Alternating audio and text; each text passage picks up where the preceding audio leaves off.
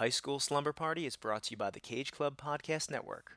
For all things Cage Club related, head on over to cageclub.me. That's cageclub.me. School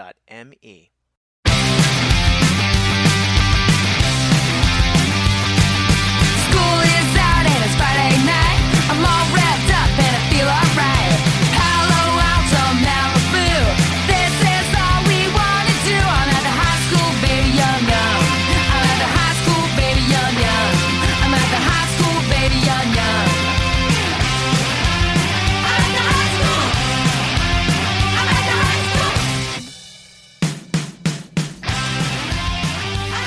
school.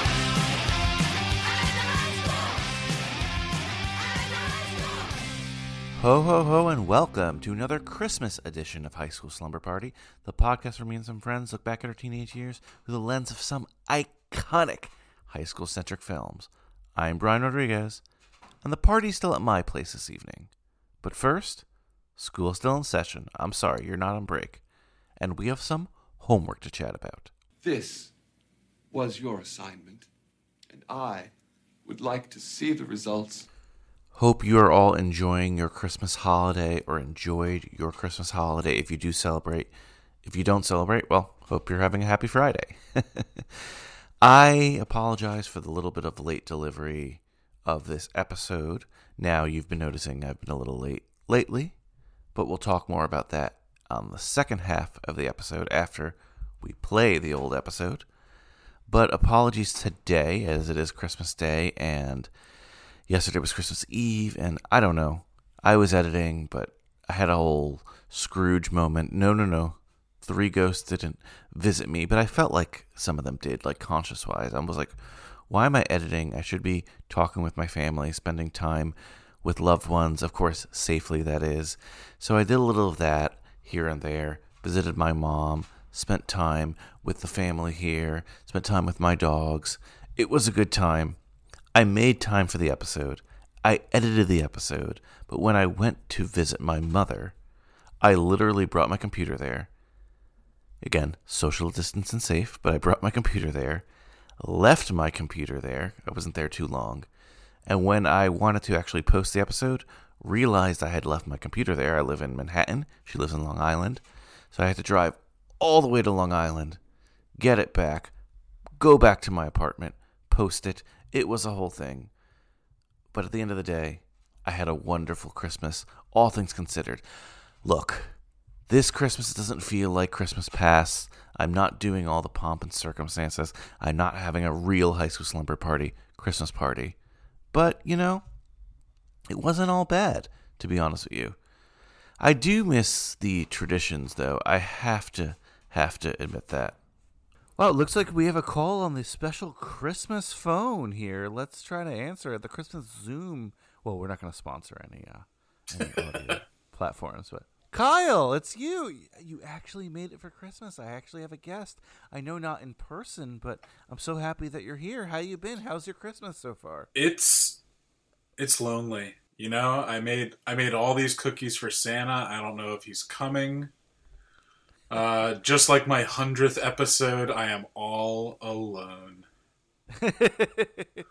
Well, I hope he came already, as this comes out December 25th.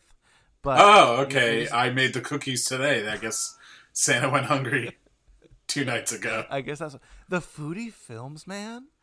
I've just been Santa drinking way cookies. too much eggnog. No coquito, as we do in my home. No, American eggnog. drink. Eggnog. Oh, you're against the coquito. I'm just nogging that egg. Fair. Well, so happy that you're here for Christmas. You've come over every Christmas, and I know it's not in person, but it's close enough. It's what we can do for 2020. So happy you're here, but you gotta say, right, like, things are pretty lonely this Christmas. Indeed they are. Some may say they're blue. Very blue, in fact. I mean, like, you can talk to your family, you can do all you can, but you gotta stay safe, and the both of us are staying safe, and yeah, I just wanted to, check in with you, and I'm glad you called, because I was going to call you anyway. I mean, if you had to describe your Christmas, what would it be like? I'll have a blue Christmas without you. I'll be so blue just thinking about you. Decorations of red on a green Christmas tree won't be the same, dear, if you're not here with me. And when those blue snowflakes start falling, that's when those blue memories start calling. You'll be doing alright with your Christmas of white. But I have a blue Christmas. You know what, Kyle? This year is going to be different from any other year, and it's pretty tough on everyone. I know what you're talking about, Brian. Just seeing all my family members sitting down, sharing some terrific meals, and in particular, my grandmother's cream puffs. That damn sounds good. You'll be doing alright with your Christmas of wine, but I'll have a blue Christmas. Thank you very much. Brian, was I sensing a little bit of the Brooklyn Elvis? Neil The Diamond? Jewish Elvis? The Jewish Neil Elvis, Diamond? fuck. That sounds Just say it again, anti-Semitic. just say it. Brooklyn. It's okay. On their bridges they say oy vey. Literally the signs say oy vey, so it's okay. I sense a Yes. little bit of bagel in your throat. I'm sorry. No, you can't say.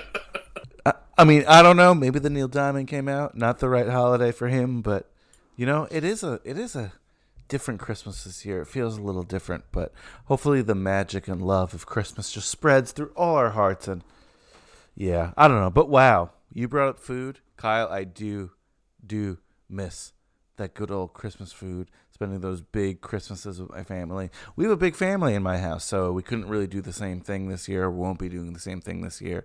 Yeah, I mean, how about you? What do you usually eat on Christmas?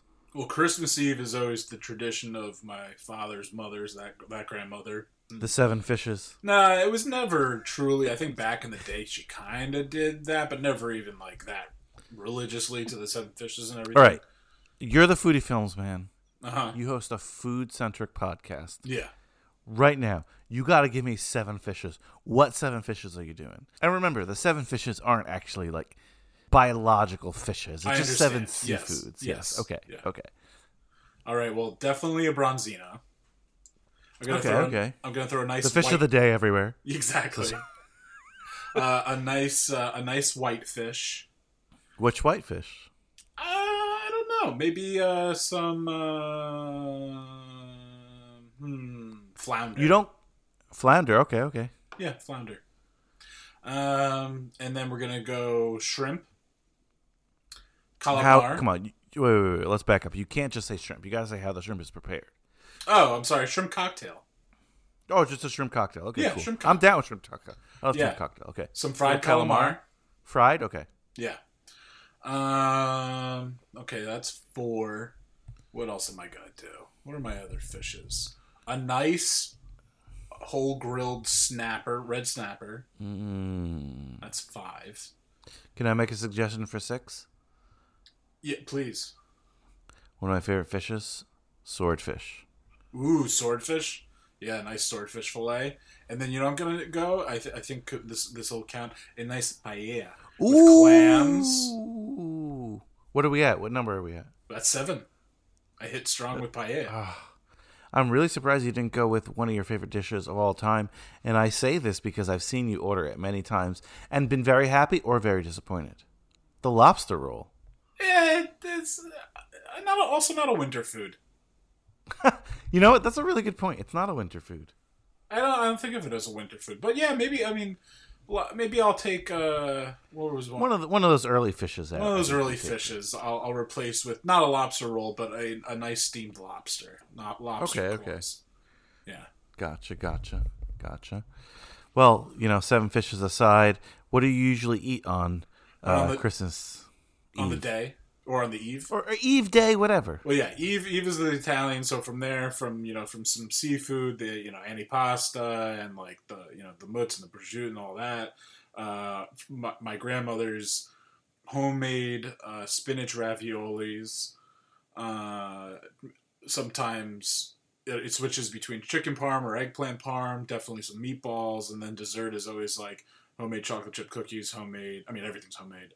Cheesecake and those cream puffs. So that's Christmas Eve, and then Christmas Day. So that's usually with my dad's side of the family. Christmas Day, mom's side of the family, and it's as pretty white American traditional as you can get with like ham, sometimes a turkey breast thrown in there, mac and cheese, green beans, just your typical sides, but done pretty well. So sweet potatoes with marshmallows. That's actually one of my favorite things. I love sweet potatoes with marshmallows and the gooiness that comes with that, and then like sliding like the ham through it. It's so good. The saltiness, the sweetness, perfect. So believe it or not, like in the Latin tradition, like holiday hams are not very common. But like for the holidays, pernil, which is like the pork, is very common, and that's what's usually made. And it's funny that they're both of the same animal, but feel very different, right? Like I feel like an alien wouldn't think they're from totally right? Different, yeah, completely. It's crazy that those two those should be different animals. Like a ham, I don't get it. And I'm called a ham often. I don't understand like an actual like ham, like a honey baked ham or whatever.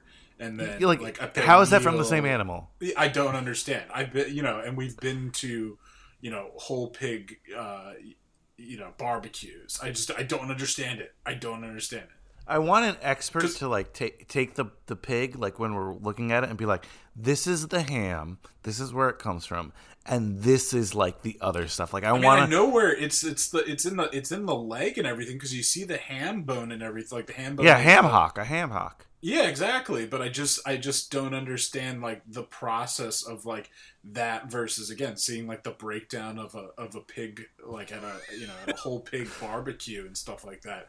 Just that the texture, because again, when you get the one with the bone, we're not talking like deli ham where it's like magical like bologna just like packed together. It's not, you're not like, is this all pork? Yeah, no, I know what you mean, like a holiday ham. Yeah, which yeah, I don't get it, but again, something we're definitely going to miss this year, and of course we're gonna miss you coming to the High School Slumber Party festivities, but it's 2020. We get it at this point. And you've had some great episodes on High School Slumber Party for 2020, including Hello, the last episode we did. Oh, another round, yeah. Yeah, another round with Mads Mikkelsen. Like, we talked about it and I enjoyed it, but I don't know, Kyle, but I don't know if you're in the same boat as me, but the more I've thought about the movie, the more I've enjoyed the movie. Like, even since we talked, I'm like, damn, that was a fucking good movie. It's a great movie. It really is. Not to get all dour, but it's just like, I don't know, the past, this decade, obviously there's been some really fantastic films that have come out, but I don't know, like, there just haven't been as many as just that really resonated with me as like back in like the kind of the late 2000s. I don't know. There was a certain run of movies that are just some of my all-time favorites. And this one just really landed well in kind of the just getting to see Mads as, rarely as at least, compared to American cinema in a normal type role, normal character, no supernatural powers or what have you, fantastical elements of the story.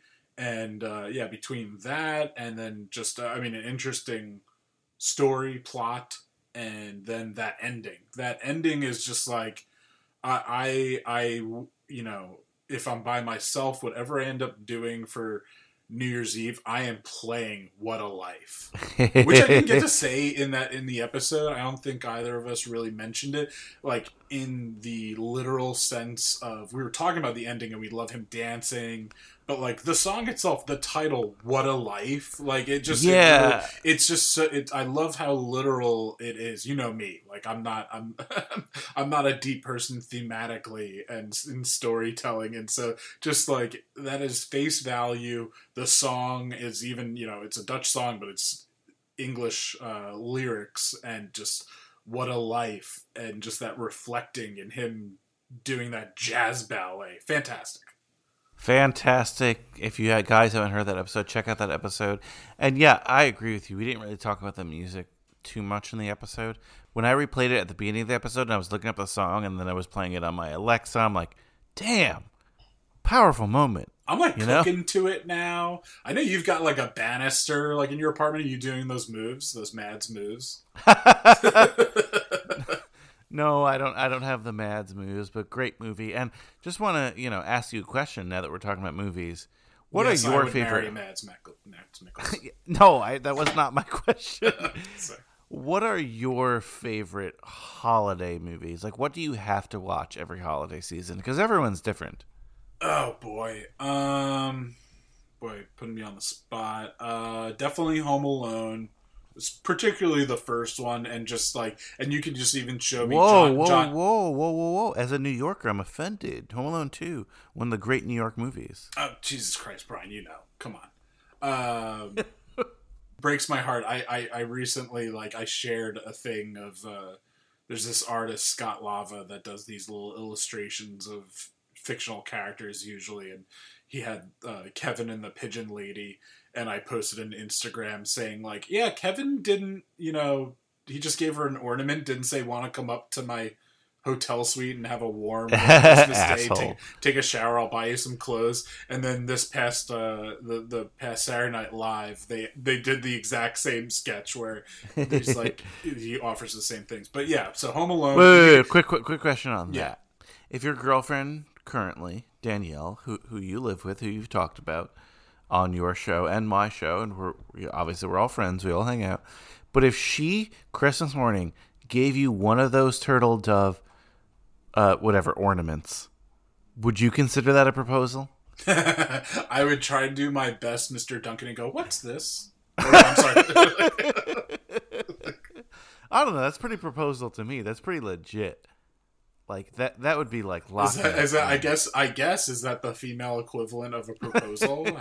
Would you be okay with that if society from now on said that if a woman wanted to propose, she'd have to give a turtle dove to the guy? Yeah, a half of a turtle dove set. It's not okay. It's not half of a turtle dove. There's two turtle doves. Okay. It's not like two wings combined, and yeah. No, I know. Yeah, and you're Captain Planet suddenly. No. So sorry. What other Christmas films do you have to watch in the holiday season? Christmas Vacation, and it's really for like Home Alone. I was gonna say, like, give me just John Candy playing the clarinet is fantastic. Like Christmas Vacation, I just want to hear like Millie Kanicki-Laka and Cousin Eddie and everything that comes with that. Elf is a big one. The Santa Claus. And then of course the classic cartoons between the claymation ones and How the Grinch Stole Christmas. Yeah. Those are, I'm pretty, I don't go, I'm not a Wonderful Life. I'm not I don't fall into that camp. Miracle on 34th Street, not your jam. Yeah, not really, yeah. Yeah, no, I'm with you. We've had some great classic Christmas movies come out this century, but last century as well. I love those Rankin and Bass. People say they're claymation, but they're not really claymation. They're stop motion animation. Yes, that's true, yes. But they, everyone always says claymation. The only claymation one I know is the A Claymation Christmas, starring the California Raisins. Have you seen that one? Yes, I have. It's epic. I feel like that's a foodie film. It stars raisins. Yeah, it's true. One of the Christmases you have to pull that out of the Santa's old bag to do, because that's There's like dinosaurs in it too. Like I don't remember exactly. I haven't seen that one in a long time. I don't think that one has passed through like the tradition to like. Yeah, it came out when Reagan like had a war on drugs, and then just every single animator ever just took every drug because they didn't think it was going to be around anymore, and then they made that. Right, like your niece is probably not going to watch that ever in her life. No, she'll look at it and go, "Wow, this is racist." Like, well, Kyle, thank you for Zooming with me on Christmas, and I know you mentioned it on our Another Round episode, but why don't you let everyone who's listening right now to High School Slumber Party know the status of Foodie Films, because big news on your latest episode. Yes, so right before, 2 days before Christmas, I released my 100th episode, which was just me, a la carte, and, I ranted for a good, 30 minutes or so, and kind of just reminisced on past episodes, past guests, of course, mentioned you, and I did account. Oh, actually, I think I have the notepad in front of me. Yeah, you were on 1, 2, 3, 4, 5, 6, 7, 8, 9, 10, 11, 12 episodes. Wow. Out of and 100. I have a long list of what I want to be on. So. Exactly, and there's so many that weren't even on the initial list of just I'd really, that I want you to be on and that you asked to be on. So many more to come with you. But in the meantime, as I announced on that episode, little holiday hiatus, which just means I'm kind of taking some time to backlog some episodes, just so I'm not playing catch up every week. And so hopefully coming back, I'm starting now around this holiday season, and I'm thinking I'll come back around Valentine's Day, come back strong, find a good movie, foodie film to talk about then, and then I'll have some great first cut episodes and other food films already back cataloged. And just, listen to the episode, just like I said, reminisce, and then I also talk some ideas that I would love to do in the future, and definitely summer post-pandemic, but nonetheless some good ideas, some good episodes that will be coming out in the future. Definitely looking forward to that. Looking forward to talking more films in your show, and hopefully accompanying you on some of your foodie adventures around the country. I don't know. We'll see, but we can't put a date on it now. We just have to. But we know what cities we want to, take over. Absolutely. Kyle, thank you so much for zooming in. Oh, thanks for having me. Christmas. It's been fun, and I can't wait for 2021. I don't know. I got a little feeling it's going to be a little bit better than 2020. That's just my guess. I've got a good feeling too. I'll knock on the Yuletide log. Well, hope you have a wonderful Christmas, and can't wait. 2021. I'm sure we'll spend Christmas together again. Yes. Merry Christmas, Happy Holidays, Happy New Year. Whoa. The bell doesn't dismiss you. I dismiss you. You weren't enjoying our conversation with Kyle? It's great that he called in for Christmas. Thank you so much, Kyle, for all your support and love. And thank you for calling in. And thank you, for bringing a little music, a little Christmas music to High School Slumber Party. But I guess before I let you go on this old adventure we call High School Slumber Party, bi-weekly for now, I guess I better tell you what your homework was. It's about time, right? Did you listen to the aforementioned episode with Kyle on Monday? We talked Another Round. It was fun, but you heard all about it right there. I don't need to say more about it, but I hope you watched today's movie, Better Watch Out. It's a Christmas horror film. It was suggested by Joey Lewandowski. I can't wait to talk about it with him because it was actually a lot of fun. A twist, a surprise. If you don't want this movie spoiled, don't listen. Actually, please listen because we need your support here on High School Slumber Party. Speaking of support, I hope you hit that subscribe button wherever you're listening. Google Play, Apple Podcast. Oh, it's not Google Play anymore. Damn it. I had 3 episodes straight where I got it right. Google Podcast, Apple Podcast, Spotify, and Stitcher. And while you're there, write us a nice little review if it allows. And if it allows, please give us a 5-star rating or wherever the top rating is on whatever place you're listening to this podcast. And remember, you could always listen to this magical Christmas podcast and all our episodes at the flagship. That's cageclub.me. That's cageclub.me. Joey has a lot of shows on there. Joey is the godfather of the Cage Club Podcast Network. And I can't wait, once again, for you to hear this Christmas episode with him. One more thing, class participation is a huge, huge part of your grade. Make sure you participate. Facebook, Twitter, Instagram. But I think it's about time for some Yuletide magical fun and cheer in the form of talking about a horror film. So pack your favorite jammies, tell your mother you're sleeping at Brian's, because we're about to get our Christmas party on. And I'm going to leave you with a song from the movie, a classic, the Ramones, Queen's Band, Merry Christmas. I don't want to fight tonight. Class dismissed. Merry Christmas, I don't want to fight tonight with.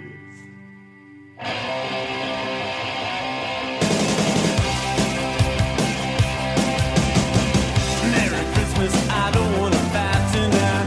Merry Christmas, I don't want to fight tonight. Merry Christmas, I don't want to fight tonight with you. Where is Santa and his sleigh? And tell me why is it always this way? Where is Rudolph? Where is Blitzen, baby? Merry Christmas, Merry Christmas. All the children are tucked in their beds. Sugar plum fairies dancing in their heads. Snowball fighting, it's so exciting, baby. So Joey, I love the kind of pseudo history of this episode today. Not that it's long or anything, but I forgot what we were talking about. And you just literally referenced like, oh, Better Watch Out, which we've done before. I'm like, what are you talking about, man? You're like, oh, the teen Christmas movie we've talked about, the horror film. I'm like, what? And you're like, we didn't talk about that? Which, again, amazes me to this day that you kind of Mandela affected that. Do you recall that? Like, Yeah, we were talking, it was the end of some episode, we were talking about Christmas. It might have been, I think it was The Babysitter 2. And I think that makes sense. I think we were just talking about, I'm like, it reminds me of like Better Watch Out. You're like, wait, what's that? I was like, no, we talked about it. And you're like, no, we didn't. And I was like, I thought we did. But I think I must have been conflating, because I even looked back last night when I watched this movie at like your Christmas episodes in the past few years. And I guess I just, because I saw both this and Anna and the Apocalypse, which I know we covered because you, me, and Mike saw that in theaters together and we went back to his house and recorded an episode there. Like, I had seen both of those separate years at Fantastic Fest. And so I guess my brain like correlated Christmas horror movie with the show and was like, oh yeah, we talked about both, but we didn't. And it's so funny to me because like I'm always talking about how there's not enough like teenage Christmas films, and I didn't even get this one in my research. So I'm glad you brought it up, and I'm glad I was able to watch it. Before we dive in, though, please introduce yourself in the classic high school slumber party way, Joey. Of course, Joey Lewandowski, 100 Central Regional High School class of 2006. Go Red Devils. Woohoo. So, first off, I hope you're doing well. I should have said that before. And congratulations, as you mentioned. That's 2 out of 3 Christmas episodes that you're on? Yeah, I guess, have you done other what are the Christmas ones? I mean, To All the Boys is kind of a Christmas episode, right? Or no? No, and we just did that when it came out. So, Christmas-y movies, like the Harry Potter one we did, took place around Christmas, so we did that. Kyle and I did like a Netflix Christmas one, Let It Snow, last year together. Joe 2 and I did a Hallmark Christmas movie once, so they're scattered throughout, but Anna and the Apocalypse was like the first Christmas special, and again, last year we just did a bunch, and this year, nope, it's Better Watch Out, and this comes out like, what, Christmas Day, I think? This episode, yes, it comes out on Christmas Day, yeah. Yeah, Christmas Day. These next 2 weeks are going to be very listened to, right? Because you have a Friday that's Christmas Day, and then you have a New Year's Day episode the following week, but whatever. It's not like it expires. Yeah, so Better Watch Out. You've told the story a little bit, but let's pretend people did not listen to that previous episode with you. Sure. As I recall, as you mentioned, you saw it on Fantastic Fest, and it had a different title at the time? It was called Safe Neighborhood, which is not a bad title, but I remember after the movie, like, going up to the director and just be like, hey, that was a great movie, or whatever. He's like, oh, thanks, man. I don't remember if he's Australian, because I know I'm sure you've read that, like, this movie was shot in Australia, I believe, because, like, all the doorknobs are, like, crazy high, like, it's just a weird thing. But I remember going up to him and be like, oh, hey, thing, and, like, just, you know, because he's around, like, because directors are there, they're just there to talk to people or whatever. And I was like, oh, great movie, I really enjoyed it or whatever. And then I leave, and then, you know, they announce years later that like this horror Christmas movie, Better Watch Out. I'm like, oh, this sounds cool. I was like, wait a minute, I've seen this movie, and it's called Safe Neighborhood. So I tweeted him, and I'm like, you changed it to this? Like, yeah, the more obvious one was like right in front of us the entire time. Like, Better Watch Out is such a better Christmas horror title than Safe Neighborhood, right? But yeah. Safe Neighborhood has nothing of Christmas in it. Better Watch Out is an excellent title. Yeah. And you brought up the Australian thing. He's not technically Australian, but his mother is. Okay. So that was like a big production fact with the movie. You're absolutely right. They shot it in Australia, but it was actually like ready to go in South Carolina for like a much less budget. I think the budget was even like under $1 million at that point. Okay. And a $500,000 budget at that time. And someone from like the Australian Film Board found out about the movie or whatever. I'm making up the Australian Film Board. Someone from Australia who gives money to directors. Sure, okay. Found out that his mother was Australian, so he technically counted as like giving to an Australian director, despite him not being born or from Australia. Okay. So like, hey, can you move the whole production here and we'll give you $3 million instead? So he was like, all right. So they ended up casting a lot of Australian actors. And like you said, the doorknob thing is a really fun fact. But it takes place, obviously, in the U.S. They have American accents, so they didn't, like, change it to be an Australian story. But, I mean, if you go from $500,000 to $3 million, you're going to take it. Yeah, and I don't think this is like even $3 million is not a wildly expensive movie to make, because this is all shot in one house. I mean, it looks really nice. Like, they did a nice job with the lighting and the cinematography and stuff like that, but, you know, it's essentially just one set, not that much special effects, like, you know, some blood spatter and stuff, whether that's practical or CGI, like, they still got away looking pretty good for relatively no money. Absolutely, and it's a really small cast, so, I mean, that helps as well. But maybe that money went to Patrick Warburton and Virginia Madsen? I don't know. Because, like, it does seem, not suspect, but it is interesting that they would be in a film like this. Not that they're, like, the biggest stars in the world. I doubt that they were in the $500,000 version, you know. So let's, before we talk about the rest of the 4 other cast members...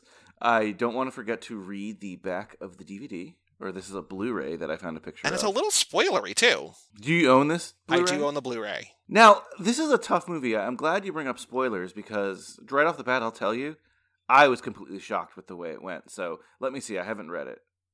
You might be home, but you're not alone. Is this the same one you have? So Yes. Okay. That's like the header at the top of the thing, right? Yes. In this fresh and gleeful twisted spin on home invasion horror, babysitter Ashley must defend her young charges when intruders break into the house one snowy night, or so she thinks. Yeah. You're absolutely right. Why put the "oh, so she thinks"? That sucks. Like, that's, I mean, so what I love about this movie, and I don't want to jump ahead of the other things we want to talk about, is that, like, it really pushes fast forward on a lot of things. Like, the twist essentially comes half an hour in, right? When she realizes that this home invader is just the kid she's babysitting, his friend. Because they had set up this whole elaborate plan to apparently, you know, scare her into hooking up with this 12-year-old, right? Like, she's 17, he's 12, he's in love with his babysitter, and he wants to scare the shit out of her so he can act like a man, chase this guy off, and then apparently bed his babysitter. Like, that's seemingly the plan. And so they have the friend be this home invader with like a fake gun or whatever, and half an hour in, she's like, I know, like, stop it, what do you guys do? Like, I recognize who you are, and then that's when the kid goes full psycho. So it's not like you're spoiling the end of the movie, but you're spoiling, you know, if you don't read that, you might think the whole movie is this home invasion thing, and then you're like shocked by that twist. But if you read the back of the DVD, it's like, you kind of know that's coming, maybe, or something like that's coming. I was one of those people. I didn't read anything about the movie, I just wanted to watch it. And I was shocked when that happened. Honestly, the first half hour, I wasn't liking it that much because I thought it was just some, not boring, but some home invasion film that at this point I've seen a ton of times. Right. Especially, I had a whole babysitter month on this podcast, you know? So it wasn't anything new. So I was like, oh, okay. But once we got the twist you just spoke of, I was like, holy shit. Because one of the things it was building to was, I was like, wait, am I supposed to like this kid? He kind of seems like rapey and gross. Mm-hmm. And then I'm like, it's 2016. Maybe like that was like funny at the time. You know, I don't know. I was trying to process it in my head. And then once I found out he was the bad guy, if you will, I was like, yes. Not that I'm supporting him, you know, but I'm like, oh, this is so much more of a compelling story. Yeah. And I think by the end, like, there's still a version of this movie. I mean, it's not a normal one, but there's still a version of this movie where, like, you're rooting for the kid because until the very end, you're like, this motherfucker might get away with it. Uh-huh. Like, he is so good at covering up his tracks, and, like, in a weird kind of twisted way, you almost have to give it up to him for, like, you're such a psychopath. You look like you're going to get away with this, right? But, you know, and we'll get to the end when we get to the end of the thing, but, like, he doesn't.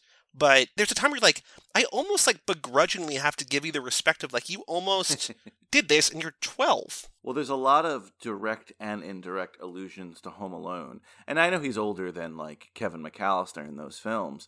But recently Mike told me about a movie, and I forgot the name, I'm sorry, about, like, if Clark Kent arrived here and he actually was a bad guy, like, as a kid. Like, this is almost like the Home Alone story, So Brightburn, if you will. right? Like that Mike Manson. Brightburn, yes. Brightburn. And this story, though, is almost like, wait a minute, what if we looked at things from a different perspective? I know it's not the same as Home Alone. There's not, like, robbers and stuff. But in terms of, like, usually I'm rooting for the kid, right? Like, you know what I mean?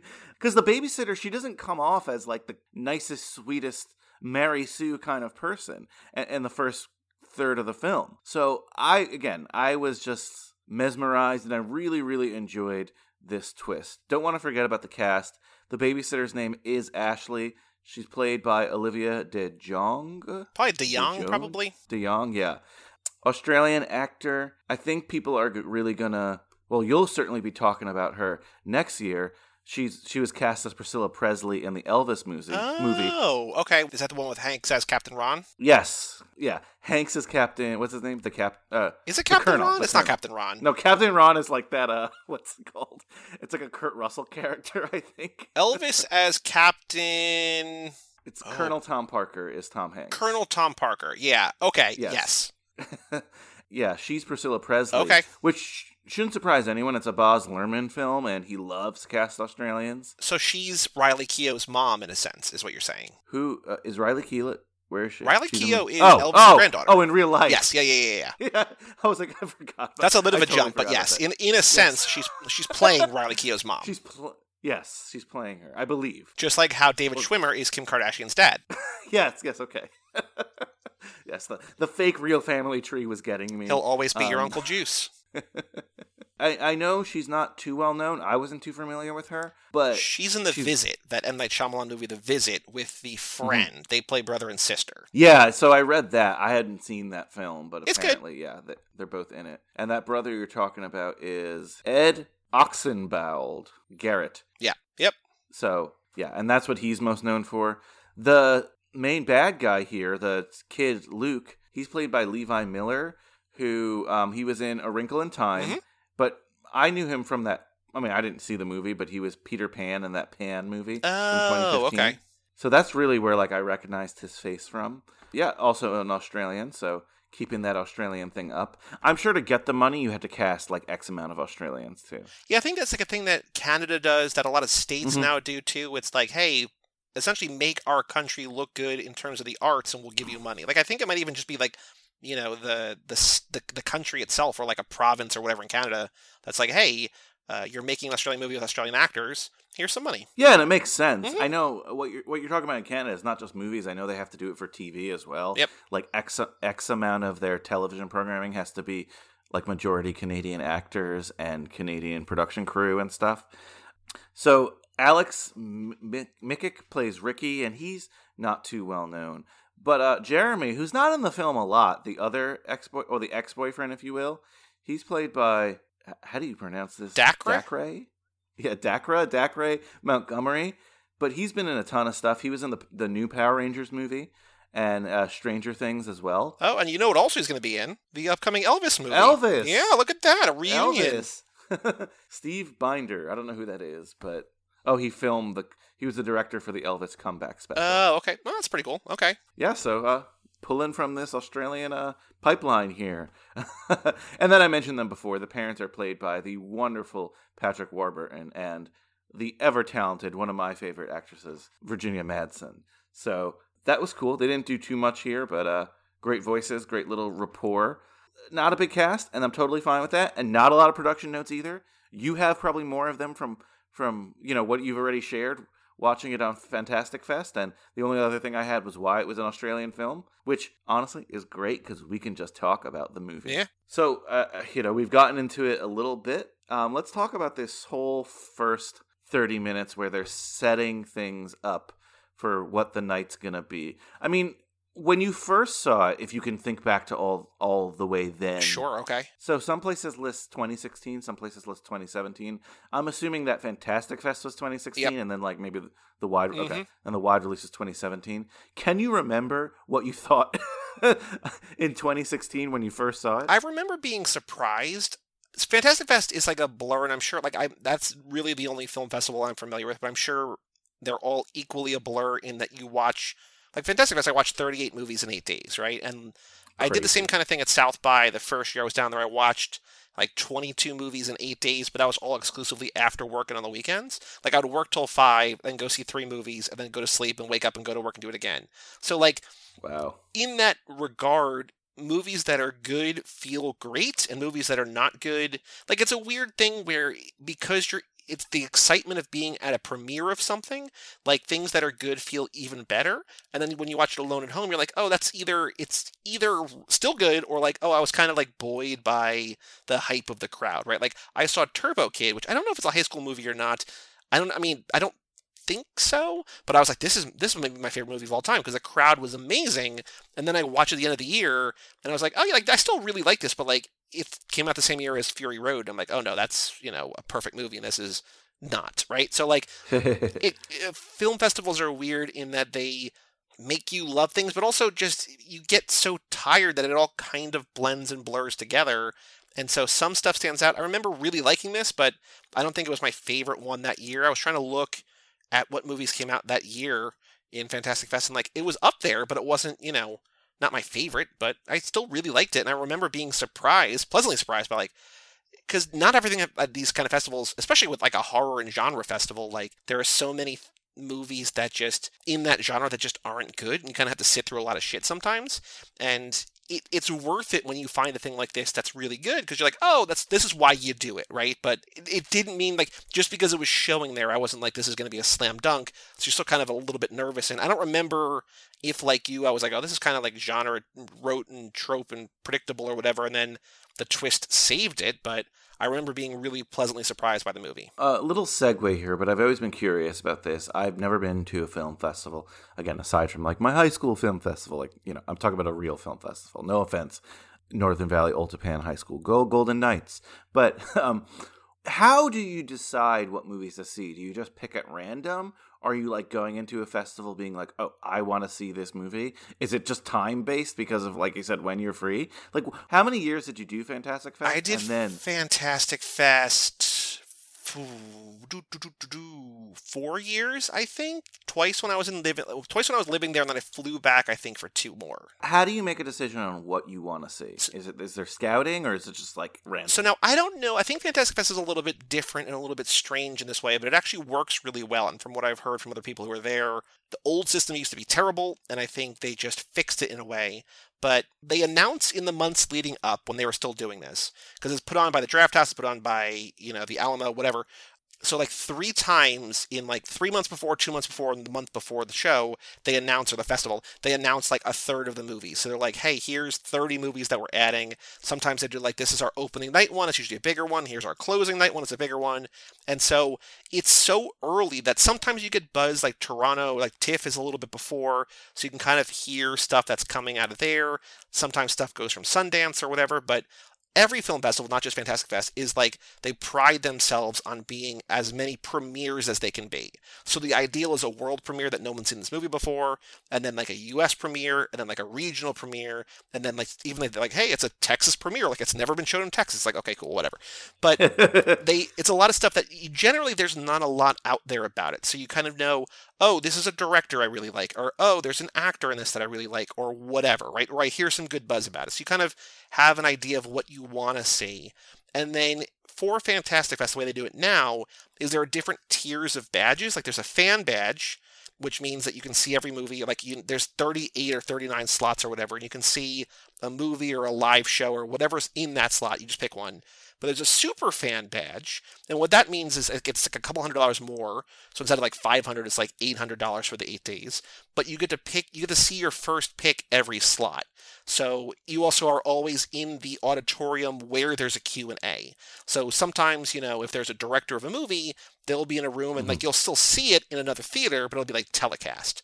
And so it's cool, but it's not like you're in the room with whoever, right? Like I was in the front row for Bone Tomahawk, where Kurt Russell wasn't there because he like tweaked his knee or something, but like Matthew Fox was there and Richard Jenkins was there and Patrick Wilson was there and the director was there, and I'm like 8 feet away from these people, right? It's like, oh, that's cool. So as a super fan, you figure out in each time slot, and there's like 4 or 5 a day depending on the day of the festival, you get to pick what movies you want. You put them in order, and you just kind of scout out. And some movies only show once.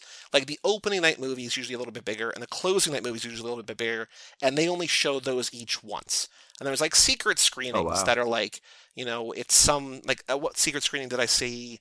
Oh, The Death of Stalin, that Armando Iannucci movie about the death of Stalin, that like the kind of Veep-ish movie that came out a couple years ago. That was a secret screening. Like people didn't know what that was, but it always has buzz around it, right? And so those movies only generally show once. You want to prioritize those, or if you don't give a shit, you don't give a shit, right? But something like this, that's, kind of vying for attention. They're going to show this a couple times, so if you don't see it in the first half, you'll probably be able to see it in the second half or whatever. So I think what's strange about Fantastic West, I know this is all wordy and very inside baseball, is there are essentially like the 5 different time slots, but it's like, say 12 to 3 p.m. is one, right? So like there's just, you're going to see a movie in there, but it might start at 12, it might start at 1, depending on the runtime. And generally speaking, nothing really runs over, except for a movie like Nymphomaniac, that Lars von Trier movie that Shia was in. Like that was so long, they did the director's cut, like the both versions together. And that, if you saw that, like covered 2 different time slots. And it's just really kind of like schedule Jenga in a way, where it's like, what do I want to see? I know that like this movie, like I'd love to see it with this crowd, but it's going to be in theaters next weekend and I don't have to see it here. I'd rather see something that like might come out in a year or whatever, right? So it's all just, it's kind of guesswork and just what you're excited to see. And, if you have friends going to the show with them, like what they want to see too, right? So, I mean, sounds fun. Again, I know we're not in the real live festival mode anytime soon, but I mean, I've always been intrigued by it, and I just wanted to ask, and because I'm curious, like, how you stumble into this film. I think it was just like Christmas movie? Yeah, okay, cool. That's enough. It's enough for me. So any moments that really stood out to you before the whole twist? I mean, we get to see the parents, right? The mom's a little homophobic, but whatever, because the dad likes certain ornaments. But there's like little clues, and like something might go wrong now that I look back. Like the fact that the kid still sleeps with that fetus machine, kind of weird. But was there anything else that intrigued you in the first, I guess, third of the film? Well, I like that they set things up. Like they set up the pencil for the end of the movie. They showed that early on. Like the fetus machine and the pencil thing, it seems like he's faking that. Like he's building up years-long goodwill or something with his mom. Like, look how innocent I am. I still want to be like in your womb. And like, I sleepwalk. So, it's weird little quirks that I think cumulatively add up to he couldn't possibly be a murderer. He still sleeps with the light on, essentially, right? So it's things like that. But the weirdest part, I think, of the first half hour is like how proud he is that he can hold his liquor. It's like, dude, who are you trying to impress? Like, I get it, but like you're drinking probably shitty champagne. I just didn't understand that, but it's one of those things, I guess, like when you're a 12-year-old boy, you're like, I bet this girl's gonna think it's cool. It's like, no, like that just seems sad. Luke? Lucas, what are you doing? Oh, you what? No, you are way too young to be drinking. Give me that. Oh, this? Yes, that. Give it to me. Lucas, stop. What has gotten into you? One time me and Garrett drank a whole bottle. He puked so bad. He can't hold his liquor like me. Wow, I'm super impressed, okay? Now give it. Lucas, I'm so serious right now. So do you think that the murder, well, not murder, I don't know. No, he's a murderer. Yes, okay. But do you think that like that whole setup was his backup plan the entire time? Or do you think this was on the fly? Like, that's something that I wasn't too clear about. Maybe if I watch again, it would be more clear. Because, again, we already established that his original plan is just to set the whole home invasion angle up, defend her, and then have sex with her, for lack of a better word. How old is he? He's not a high schooler. He's She's the 12. high schooler here. Yeah, so he's a middle schooler. She's the high schooler. She comes over to babysit while the parents are probably at a Christmas party. I forgot exactly what they say. And she's kind of occupied with her current boyfriend and, I don't know, other stuff like a teenage person would be. And he's trying to put moves on her. He tries to cuddle with her. It's gross. And that's when I was like, I don't know. I don't like this boy. Yeah, he's I don't know if we're supposed he's to root for him. relentlessly hitting on her. Yeah, and it's not cute.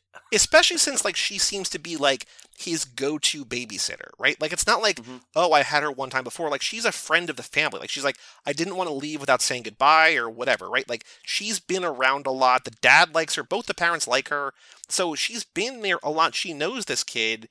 And it just feels like, I think that's maybe the first hint that, like, this kid's got some weird stuff going on because essentially, in a way, like a big sister, like, he's just like, let's fuck. It's like, guy, stop it. Yeah, oof. And I think they're trying to hint at, for first-time watchers, that it might be either the boyfriend or an ex-boyfriend or someone who's into her, who's going to invade the home. But, it ends up being, well, again, the fake one ends up being the friend. So I guess my question is, do you think he had this as his backup plan to tape her to stuff, or do you think he's just doing this all on the fly? Ooh, I think probably plan A would be just to get her drunk and, like, have sex, whatever, like, hook up with her, like, just without any of the home invasion. And then plan B is the fend off the attacker. And then I guess plan C, I don't know whether he had it all mapped out or not, but he does seem like the kind of kid who, like, would have the contingency plan. Like, if we're found out, like, I'm going to fuck over my friend because who gives a shit anyway? Like, I'm a psychopath, right? Like, I think he probably had 3 different tiers, and it seems like I don't know that he wanted to do option C, but if option C meant him having sex, even, rapey sex, like, raping his baby, like, I don't know. Like, it's hard to get inside the mind of a killer. Like, I feel like we need Alex Schroeder on here just to be like, hey, what's going on? What's Nancy Grace got to say about this? I feel like she would enjoy this film if she hasn't seen it. I think so. That moment, though, when she's kind of gets mad at him for the fake home invasion, and then he just slaps her and she falls down the stairs, I audibly gasped. I was like, oh, what the? I should have seen it coming. I did not see that coming. And I was like, oh my God, where is this movie going? Not that I support what he did, obviously, but I was like, this little shit. Are you kidding me? We can't be fans of him after this point, right? And of course, when she wakes up, you're like, nope, he's the bad guy. Yeah. You use the term psychopath, right? Like, one of the weird things about this film is how much he is that, or whatever the proper term is, I don't know, but how much he just seems to be taking pleasure out of everything that's happening in this home. And this, like, Pan kid is so sinister with his approach. I think he does a really good job. He's likable and cute in a way that's, like, uncomfortable early on, and then he flips that switch. You're like, oh God, like, he's believable in just how absolutely sinister he is. What I also liked about this in comparison to another movie we talked about is that it's a very similar kind of setup to The Babysitter, the Samara Weaving one, but in reverse. Like, instead of the babysitter being this, like, cultist killer, it's the reverse, right? Like, the babysitter's actually innocent here. Like, she is archetypally in most horror movies, but instead of, there's the same dynamic, right? Like, younger boy in love with beautiful older blonde girl in both these cases, right? But in The Babysitter, she's the leader of this cult who's trying to sacrifice him. And here he's like, oh no, I'm actually, Jeffrey Dahmer or, like, John Wayne Gacy or something, like the next whoever. Absolutely. Like, another clue we get is his best buddy when he steals not that they're, like, whatever. I'm not saying, oh, because he smokes weed, he's a bad kid. But when you see him in the bathroom and he's stealing pills, you're like, oh, these kids are kind of into a little bit more R-rated stuff than I thought they were, And you think it might be just a friend or whatever, but I know Luke is much more sadistic than Garrett. I don't think Garrett's sadistic. I think he's just like a kid with maybe some problems. If you're doing Oxy at 12 years old, you probably have problems, But there are little clues there that these aren't just 2 innocent kids talking about their pretty babysitter. And as we move along in the film, I just love how the dynamic kind of changes between Garrett and Luke, because in those earlier scenes, Garrett seems, at least that's the way the filmmaker's showing us, he seems like the more dominant one. You know, he's like, oh, don't do this, don't do that. You know, in a kidding way, but like he seems like the rebel, whereas Luke seems like the goody two-shoes. He seems like the street smart one, and Yeah. I think their friendship dynamic is an interesting one. It's unclear who holds the advantage. If early on, because I agree with you, that like it seems like Garrett is kind of the cooler kid, but I don't know why Garrett would go along with the whole home invasion unless he like was just trying to help like in like, you know, 12-year-old speak, like help his friend get some ass or whatever, right? Like they're talking about early on. So I think he's in it to a certain extent. I mean, I don't know that I ever would have been like, hey, like, let's fake a home invasion so you can score with your babysitter, but I'm also not stealing pills out of my friend's mom's medicine cabinet, right? So, like, I don't have that mindset even there. And as the movie goes on, and, like, Luke goes even more insane, Garrett's like, well, I'm still, like, helping you out, but, like, I don't feel good about any of this anymore. No, Garrett's definitely a risk taker, but he's not to this level, because I think he's just probably a normal kid who's done some bad things and it's continuing. And hey, when you grow up with a friend who ends up being, you know, a cold-blooded murderer, essentially, what do they say? Like, your friends are the most influential people in a child's life. Like, you're probably not going to have some good instincts, if you will, if you grow up with a guy like Luke. We just don't see it yet. And I think because we're falling in, like, at least the first time we watch it, we're falling into these kind of tropes. Mm-hmm. Or I'll just speak for myself. That's what I was doing. I was just reading the horror language that I know. And I know maybe I'm not a novice anymore, but I'm still amateur status, you know? But I think even with that in mind, though, I think this movie still goes to places that I'm surprised at. Like, at the end, when Luke kills Garrett for, like, kissing on the cheek, like, I'm like, oh, shit, like, this is crazy. Like, even somebody who has seen more horror movies than anybody ever really should, like, there's still points that Luke is willing to go, that the screenwriter and the director are, like, willing to take this character. You're like, oh, I know he's a psycho, but, like, I underestimated just how psychotic he actually is. Absolutely. So when she wakes up from that fall, she's duct taped to a chair, and the way he's behaving with, like, the gun and all that shit, like, it's really, really creepy. But I think the movie, like, ups another level when they think, or at least Garrett thinks, that she invited the boyfriend, but it turns out that Luke invited her boyfriend because he hates him, because he hates any other guy who's with her, essentially. I don't know, like, it's kind of weird. Like, if he wanted him to be there, I guess he was just setting up to knock him out, right? To concuss him. Because Garrett is playing along, or I guess because he believes it. Garrett believes that he's not supposed to be there. So Garrett is, you know, he threatens him with the gun to try to get, essentially, I don't know what his plan was, but he's more in panic mode. But then Luke just sneaks up, you know, behind him and knocks him out with a baseball bat. He ends up being duct taped to the chair as well. And just the dynamic, I love the dynamic when they're both duct taped to the chairs. Them essentially trying to escape, but especially the babysitter, her name, Ashley. Especially Ashley's trying to play mind games with him. And some of them are actually working and some of them aren't, in terms of just trying to get out. Or when she has the shard of glass, she's trying to cut herself out. I love the drama that's happening there. Like, I think what is cool that the movie does is that the movie still reminds you, like, yeah, this kid's a psycho and, like, is actually kind of scarily good at planning and prepping, but, like, he's also just a dumb 12-year-old boy. And her, like, kind of flirting with him throws him off enough to be like, oh, wait, maybe this is working. And I think that she's, you know, not that a 17-year-old girl is, like, the smartest person in the room, but, like, you know, she's way smarter than he is, even if he's, like, a psychopath. Like, he might have figured out, like, 4 moves ahead, but she's still, like, I know how to, like, psych this kid out, right? Like, she easily manipulates Garrett later in the movie, so I think they utilize the age gap well enough that when she's, you know, tied to the chair with the duct tape or, like, wrapped up with the Christmas lights or whatever, she's able to still, even with in a position of no power, still kind of have more power than, like, she should, just because, like, at the end of the day, they're still dumb 12-year-old boys. I mean, that's a really, really good point, and I definitely see that throughout the film, and I like that. I think you and I have both probably seen horror films where there's maybe a younger person who's the killer, and once they turn, like, the killer mode, they're, like, almost wise beyond their years. Yep. We don't see that here. It's believable. I mean, maybe a little bit of a stretch, but, like, it's believable how he could have had, like, this master plan where he has the ex-boyfriend come over and he's going to frame it all on him,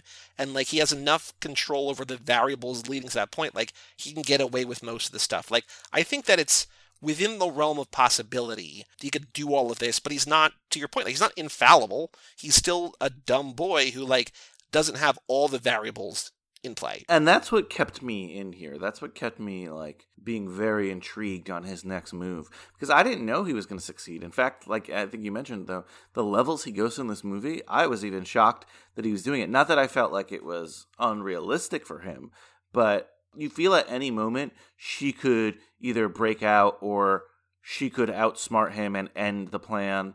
And again, he's really, really successful in the end.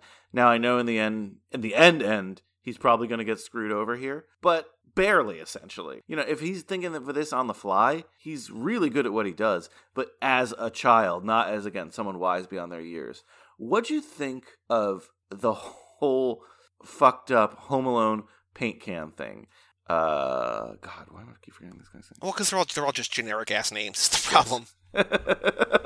Yeah, you're right. Luke. He takes the boyfriend and puts him on the stairs. And earlier, Garrett and Luke had a couple conversations on Home Alone, the realistic nature of dropping a paint can down the stairs and hitting someone in the head. And Luke takes so much pleasure in testing out this experiment. And they do it with the boyfriend, Ricky. What'd you think of this whole paint can essentially smashing his head, exploding it, and just that red and yellow mixture? Ooh. You painting something? We're gonna see who's right once and for all. Mythbusters style.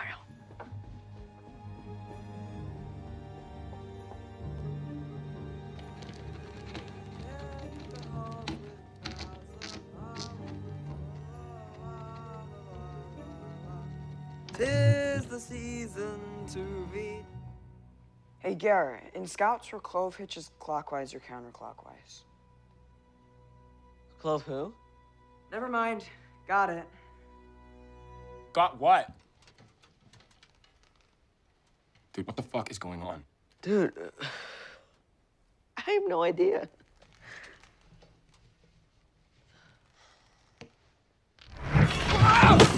What the fuck, man? Oh, you're fucking Home Alone again? Dude, what are you doing, man? Please let me out of this. Was it level with his head? What the fuck are you doing? Dude, you're gonna kill him. Just stop it. Garrett, right? Yeah. Please untie me. Okay. You said that the paint can would knock him back, like in the movie. Okay, look, I take it back. Everything I said. I'm sorry. You win. Just stop it, please. Let's just try it one more time. Ashley! Like, I think what's smart about this is that the cynic in a watcher could be like, oh, this is just like more violent Home Alone. So the director is like, I know what this is, or the writer, or whoever, the combination of the two. Because I don't think, is the writer or the director, is it the same person or no? I don't think it is. Let me see. Crew. The Let's see. writer... Director Chris Peckover, writer Zach Kahn. Oh. Okay, two different people. Zach Kahn. It just does say Chris Peckover in some places.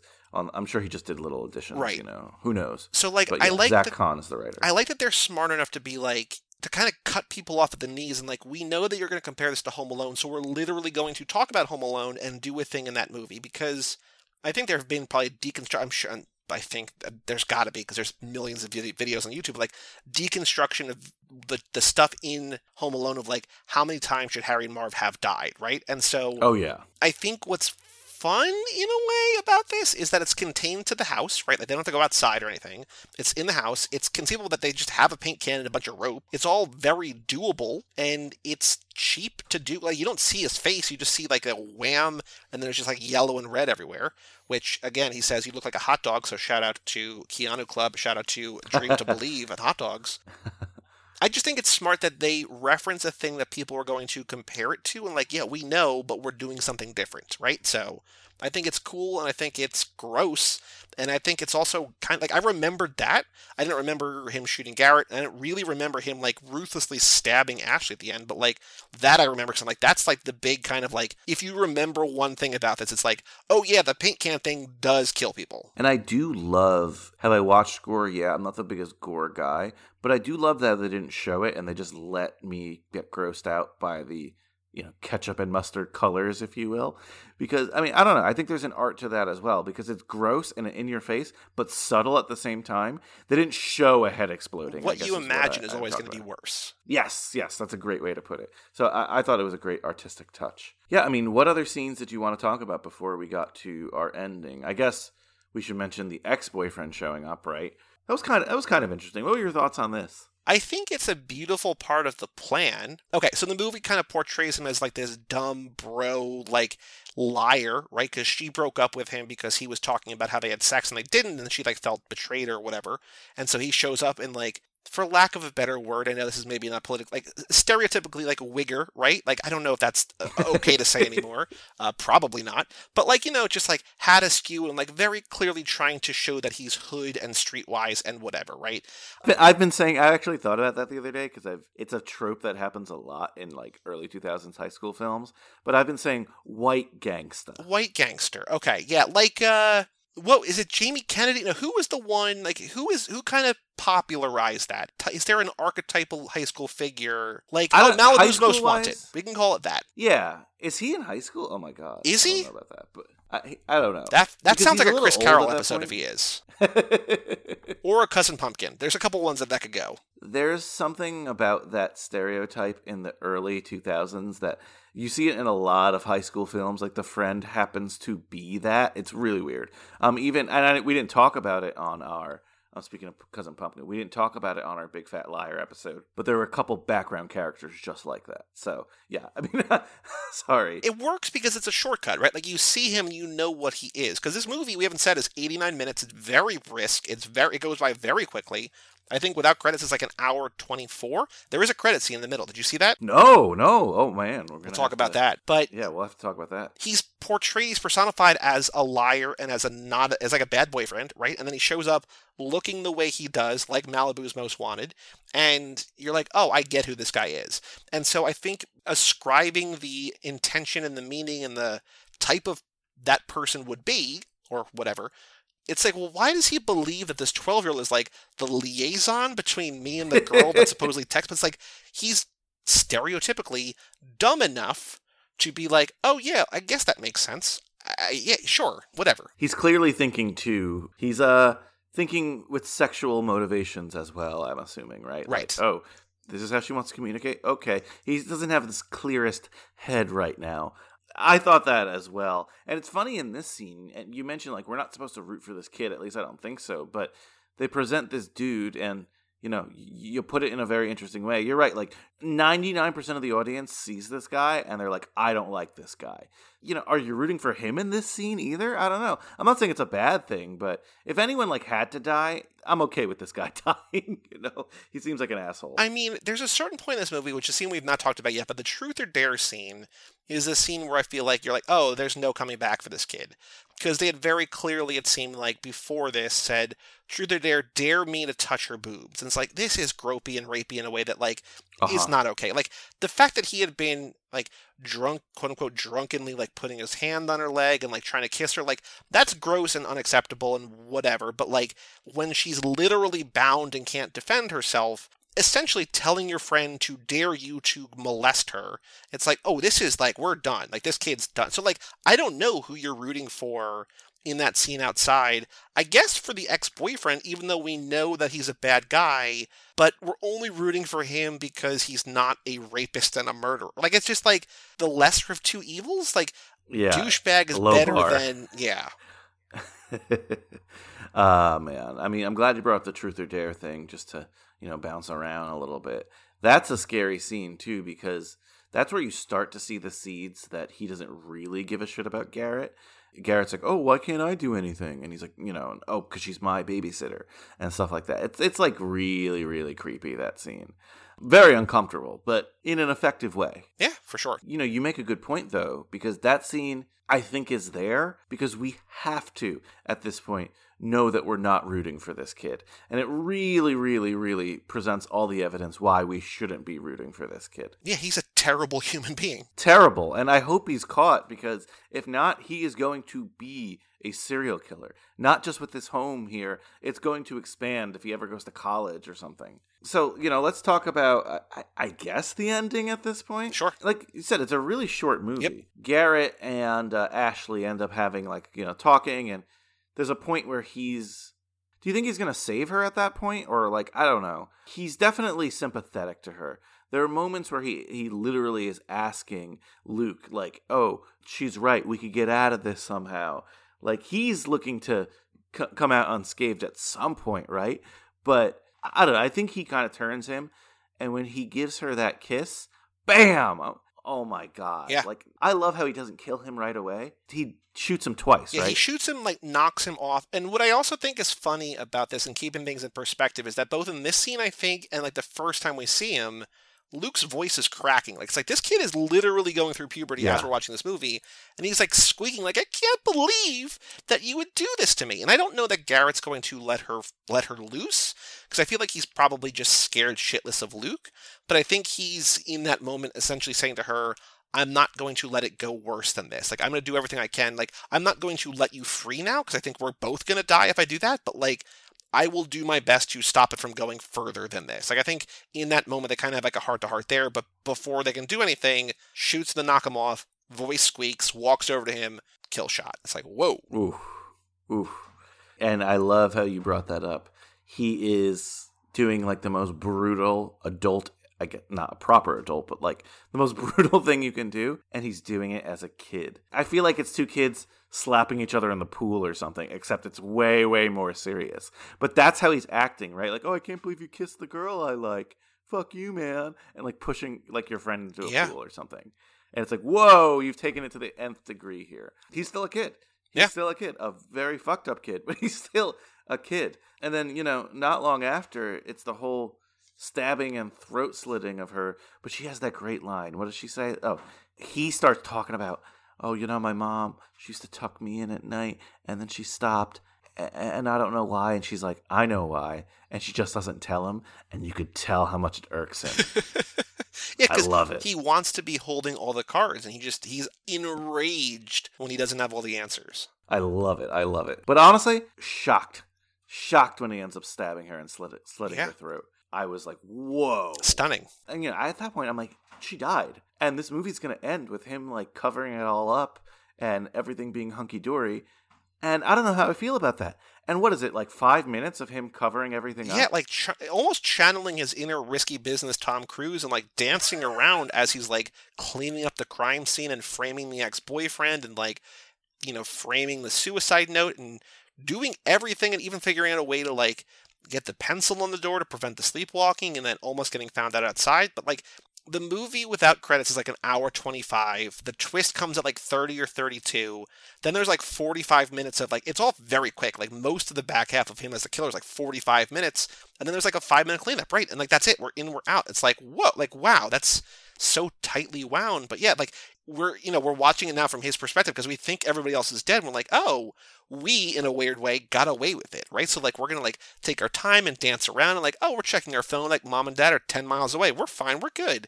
And it's a crazy, like, this fucker is going to do it. Yeah, and I think if there's one or two things he's like, oh, shit, about, or when he's on the roof and he's like, oh, these deer, stupid deer, whatever. So he still feels like a kid. Again, he never gets to that omnipotent murderer level, but he's still, again, looking like he's going to get away with this entire thing. At the end of the day, we learned as much as it was about Ashley, it was also about his mom, because he seems like he's getting so much pleasure almost from his mom, like holding him, like it's going to be okay. Like, don't worry. Because when they walk in, they just assume this was whole like crazy murder party thing, and he's innocent to the entire thing, and he's lucky to be alive almost. This is almost except that the fact that he didn't have sex with her, this is almost like the biggest win of his life, essentially, until like that final moment here, which I'm like, they're really going to do it. They're really going to end this movie like this. Yeah. These motherfuckers. Like, sorry to curse like this, but I was like, oh my God, what the hell? But I was so satisfied when they roll Ashley out on that gurney and they're mentioning, oh, she survived. Smart girl. Yeah, put duct tape on the whole wound. time Yep. she's duct taped, obviously. And she put duct tape on the wound. What does she, like, slowly raise her arm up and flips him off? Mm-hmm. I'm like, yes! Mm-hmm. So I was super satisfied with the way this ended. Hopefully, she's going to alert the authorities. Everything's going to be good. I hope she doesn't pass out from blood loss. I think he mentions, like, he wants to visit her at the hospital, so I hope he doesn't, like, finish her off yeah, there. that's the credit scene I'm talking about. So the credits start, and then he's like, Mom, I want to go to the hospital. I'm worried about Ashley. It's like, oh, okay. Like, you didn't miss anything. That was what I was talking about. Oh, okay, cool. Yeah, there's no shawarma scene. And I must have just been confused because it didn't seem like there was too many credits before that happened. No, yeah, it's one of those, like, quickly, like, because I feel like this is the kind kind of movie that people are like, oh, it's done, I can just switch away. Like, it's the kind of one where, like, in theaters, the lights don't come up. It's like, let's just stay in the dark because, like, we know there's more coming. So it's probably maybe 30 seconds worth of credits, and then it's not the full thing. But yeah, it's a separated. Like, we see him get flipped off and panic, movie ends, like, cut, like, hard stop, and then, like, oh, like, Mom, I'm really worried about Ashley. Gotcha. Okay. So I didn't miss anything. This movie, by the way, you could watch with commercials on almost any platform. Oh, cool. Tubi and all the other ones that are like that. Yeah, by the way, our Too Fast, Too Forever episode that comes out today, Noelle, which is a terrible Christmas movie, is also available on literally every platform with ads. It's on Tubi, it's on Crackle, it's on Vudu, and it's on whatever the other big one is. Like, it's literally everywhere. It's like, oh, okay, so I guess that's just what happens to movies. I guess some of them, right? Like, and this was one of them that was there. So what happened was that there was like a commercial break with, like, it's like 2 commercials, and then when it cut back to the credits, it almost felt like it was straight to that scene. So that's why I didn't feel that way. But yeah, okay, so that's good to know. I hope he doesn't get away with it. I don't know if there's going to be a sequel. I saw online there's talks of it, but if you look at the just raw numbers, this movie barely made over $100,000. And I know, $3 million budget, it's not losing that much, but it's still not proving anything. I forgot what movie I was talking about recently. What was it? Where the director did Shazam. Like, his earlier movies. Oh, yeah. Mm-hmm. Just like similar budgets and making bank. Like, that guy is going to get other work. I think this guy deserves other work because most people who saw this movie really, really liked it. So I hope this director gets another shot at something. I don't know if he's done anything since. But yeah, I mean, I left this movie, and I think I've been saying this the entire time, but that first 30 minutes, I thought this was just going to be a run-of-the-mill horror film. By the end of it, I felt really good about the movie, if that makes sense. Yeah, I'm not going to just bring you run-of-the-mill horror stuff. I'm going to bring you stuff that I find interesting. Like, I'm not going to want to talk about a thing that I'm like, oh, yeah, it's fine, right? So. Well, I don't know. I feel like sometimes other people caricaturize you as the villain of High School Slumber Party. I know. We have some harsh words coming my way the last couple of months. Well, you're a man of power on this podcast and this network. There's always going to be attacks from the common folk, if you will. You're on the Cage Club throne. I am. Heavy is the head that wears the crown. All right. So anything else you wanted to bring up in regards to Better Watch Out? There was apparently, I'm sure you read this too, that Selena Gomez wanted to play Ashley, but instead decided to focus on her music career. And I obviously love Selena Gomez from Spring Breakers. I think she would have been good here, but like Ashley, I think, Olivia DeJonge is good, even though she does have that, we just watched Lost, a lot of Lost for Too Fast, Too Forever. We were covering the Michelle Rodriguez episodes, and she has the same kind of angry voice that, like, when Claire, Emily DeRavin, like, gets angry, she has that, like, Australian thing where it's, like, half American, half Australian, and, like, I felt like when she gets mad, like, I can't describe it and I can't do it, but it's like, oh, you sound exactly like Claire when you're mad. Like, when you're speaking, you don't sound like her, but it's like that angry half this, half that, where I'm like, oh, I've heard that before. That's a common thing in accent stuff. Like, people say, like, accents could be flawless until, like, you get angry. I've heard that a lot from Americans who do British accents and, like, British people commenting on that. And you get it a lot with Australian actors, or even the other way with, like, British actors and stuff. So, but you're absolutely right. I did notice it. I don't care that much, especially in a film like this. But I definitely heard that here. But you're absolutely right. Selena Gomez apparently was rumored to be in this. Even if she was going to be, I'm sure the thing that stopped it from happening was the moving it to Australia. Because she could probably still do her music if she's filming like 2 weeks in South Carolina. Probably a lot harder to go to Australia and do this. You're probably adding at least another week or two, like, on just for the flights and the adjusting to the time zone and, like, reshoots. And I'm sure, like, all the logistics just get more complicated when you're halfway around the world. Yeah, absolutely. Let's see in my notes quickly. No, nothing. I mean, I thought the image of it ended up being inconsequential, but I thought the image of Garrett holding that brick was pretty cool. But again, it ended up being so inconsequential because it was just part of the setup. Shall we just get to our awards? Sure. Alrighty, so you know the awards by now, but the first one we do is the Wooderson Award. Not a lot of characters here. So is there a character you would have liked to see more of? Well, I like the balance that the movie has, but I'm thinking, and as I was thinking about this, comparing this to The Babysitter, because I feel like it's spiritually the closest to what we've done, Ken Marino and Leslie Bibb are just so good as the parents. Like, I don't like these parents as much as those, but I like these parents a lot. And, like, maybe if we had again, you don't want to cut away, but like you see them a couple times or whatever. Like remember like in The Babysitter, I think it was either the first or the second one, Leslie Bibb giving Ken Marino like that really sad anniversary hand job or whatever, like just like I gotta do this. You don't want to cut away from the house because like you would cut this suspense dramatically, but if you're able to kind of have them in some way, I like them at the beginning, I like them at the end.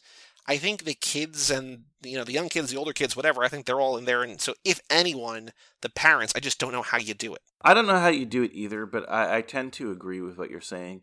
I love it in movies when they cut back to the parents at a party not giving a fuck. We saw it in Adventures in Babysitting, but it happens in a lot of films, right? If you do it right, it can add tension. A scene where, they're about to leave the party, but someone at the party pulls them back. Oh, stay for a little bit. Like, I think you can do it right. I'm not a director. I don't know how. But I'm in agreement with you there. I don't know. You just jogged my memory. You better watch out. This is not a traditional Christmas movie.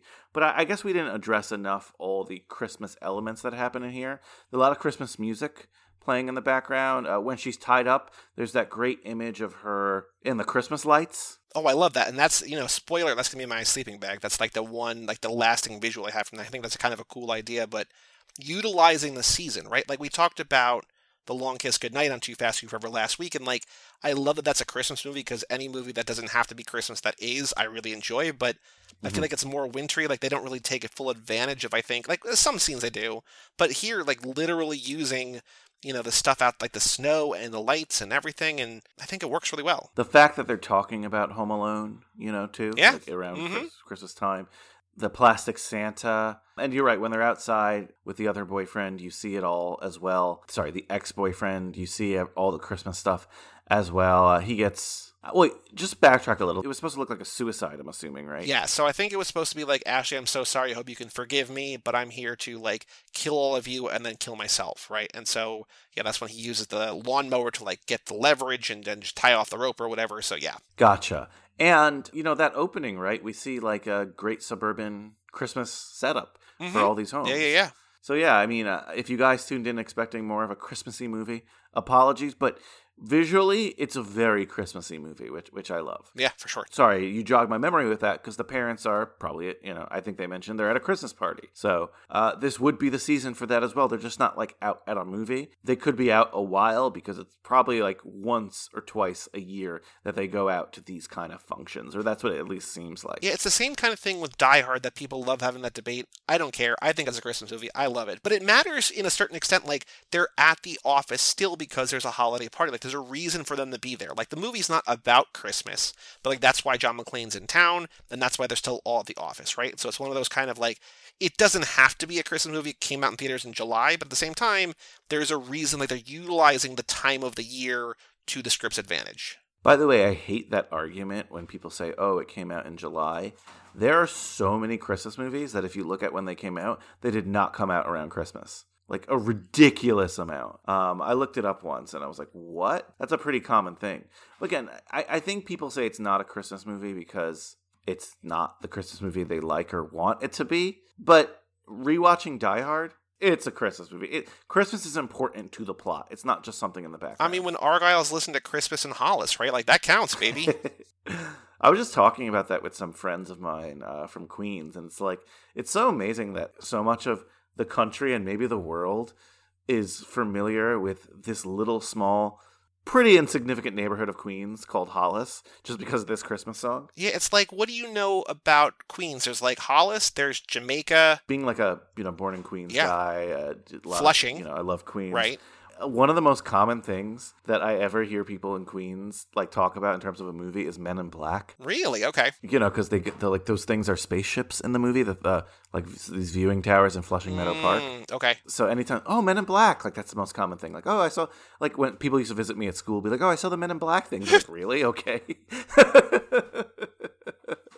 Anyway, big sidetrack, but that's what we do on High School Slumber Party here. We couldn't get out under an hour. We know that's not going to happen. I tried. It didn't work.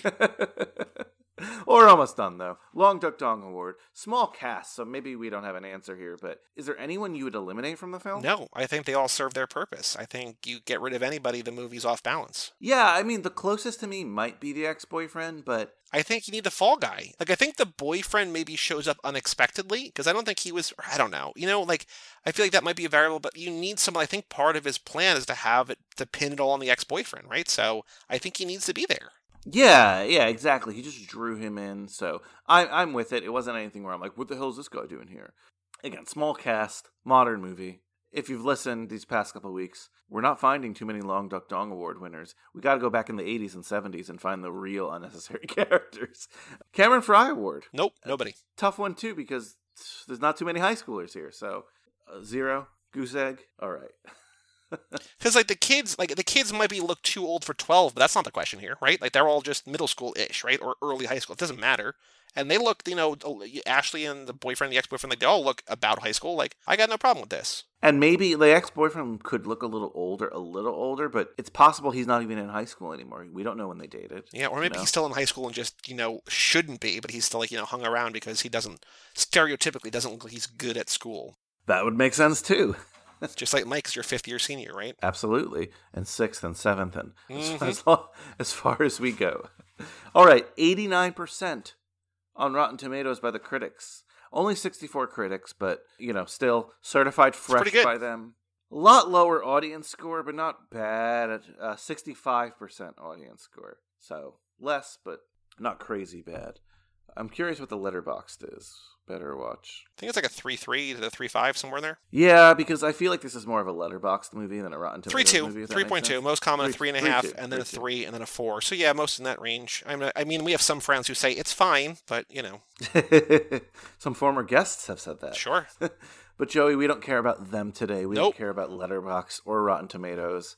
I have the report card in my hand. I'm metaphorically sliding it over the desk to you. I'm handing you the red pen. From an A+ to F scale, what will you grade Better Watch Out? Give it a B. Solid B. Yeah.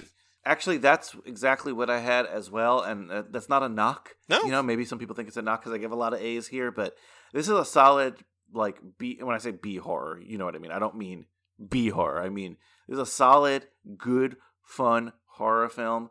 Is it the best one I've ever seen? No, but I think it achieved everything it wanted to and needed to achieve. So bravo on the director and everyone involved in this film. Really fun film. So thank you for bringing it to my attention and remembering that we didn't do it. Well, I didn't remember it all. You had to remember that for me. But yes, I'm glad. I'm happy to bring it here for you, and I am glad that you enjoyed it. All right, you mentioned it before, but why don't you say it again for the official category? What does your sleeping bag look like for Better Watch Out? I think it would be candy cane striped. And on there, and I think this would probably be a fire hazard, but let's pretend it's the 80s for a second, and then we're not concerned about setting fires to kids.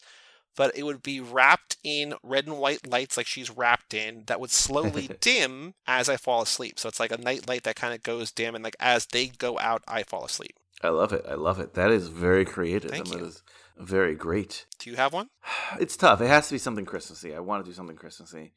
I don't know. Maybe something of like the plastic Santa variety. Okay. Like I want it to be of that quality as well on the outside, that crappy plastic. Oh, what I like about that is that it feels like in the first half hour, they're just pulling out all the cliches from every tropey high school movie. Like, oh, plastic Santa in the window. Oh, shiny knife or whatever, right? Like, it's just like, they're not cohesive in their theme because they're just two 12-year-old kids who are just trying to scare the shit out of this girl. They're like, oh, like, let's just put things in weird places and just try to scare her. But, like, it feels like every one of those is like, I've seen this before. And even if you're like not sure, like I think if you know in your head, you're like, something feels weird about this. Like this can't just be the movie because like it feels like I've seen all this before. I think that's kind of the point. Yeah, no. Once you see it that way, you're like, oh, okay. Otherwise, you're like, this is just going to be like a shitty, tropey horror film, you know? Speaking of perhaps shitty, tropey horror films or not, depending on your taste today. No, sir, none of those. You and I are in the magical holiday themed, or it doesn't have to be holiday themed, but let's say it's decorated holiday themed at least. Blockbuster in the sky with every movie that's ever existed up until this day. We know we're watching Better Watch Out, but we get to the counter, we see there's a sale, and I say, I'm going to hold the place in line. Joey, head to the back, get 2 other movies. What 3 movies are we watching for our better watch out Slumber Party. So there's one that I'm pretty sure, I'm almost positive I've recommended before, so I'm not going to recommend it today, but that's The Guest, which I think I've recommended before. It might be high school, I'm not sure. I think it's mostly college. There's the younger brother who might be in high school. Actually, I think he's in high school, but like it would count, but it's kind of a technicality because like that's not what the movie's about. Do you know The Guest? Have we talked about The Guest? Yeah, you recommended it once. Okay, so it weirdly ends, and this is not a spoiler because I'm not going to say why, but there's like two kind of hyper-specific things about the ending of that movie that are like the ending of this movie too. And it's like, oh, weird. Okay, so I think it could work for your show, but it's like one of those, like, it probably is a stretch. I mean, it's one of my favorite movies, so I'm not going to say no if you want to talk about it. But it's not really a high school movie. Like, this isn't really a high school movie, but like, at least it's high school kids, like, and that's it, Yeah, right? yeah. So, Okay. The Guest is just, I'm like, hey, let's not get it. Okay, but here's two. So if you ever go to, and this is something we've talked about recently, and you've said that you've had the idea and people have asked you about it, but if you ever do High School Slumber Party : the college years, I'm going to pull rank and do like a Hudson 5 for myself, and this one movie is going to for sure be in it. There's a movie called The House of the Devil. Do you know about this? No, I don't. I don't think so. So Ty West, this was his first movie. He went on to do The Innkeepers. He did The Sacrament. He did a thing in VHS, like that horror anthology, and he did a movie with Ethan Hawke that's kind of like John Wick in the West, and I don't remember what that name of the movie is. But this is his first movie. It's called The House of the Devil. It stars Jocelyn Donahue, whom I love from this movie, whom I met at South by because of another movie that I went to see for her, and there's a whole story there, but I won't tell that on here. But is that... Wait, didn't... You might have told this story, no? Maybe. Or is this a different... No, it's probably the story. Starlet you met. It's probably the story. Okay. I might have even recommended this movie before, but the reason I think bring you it up have, here actually. is because it's a bit... I almost certainly did it on the Babysitter episode because it's about babysitters, and this is my favorite babysitter movie. It's a very slow burn horror movie. I'm going to recommend it here, but it's a college girl, so like it doesn't qualify for this podcast, but I'm still going to recommend it here, so deal with it.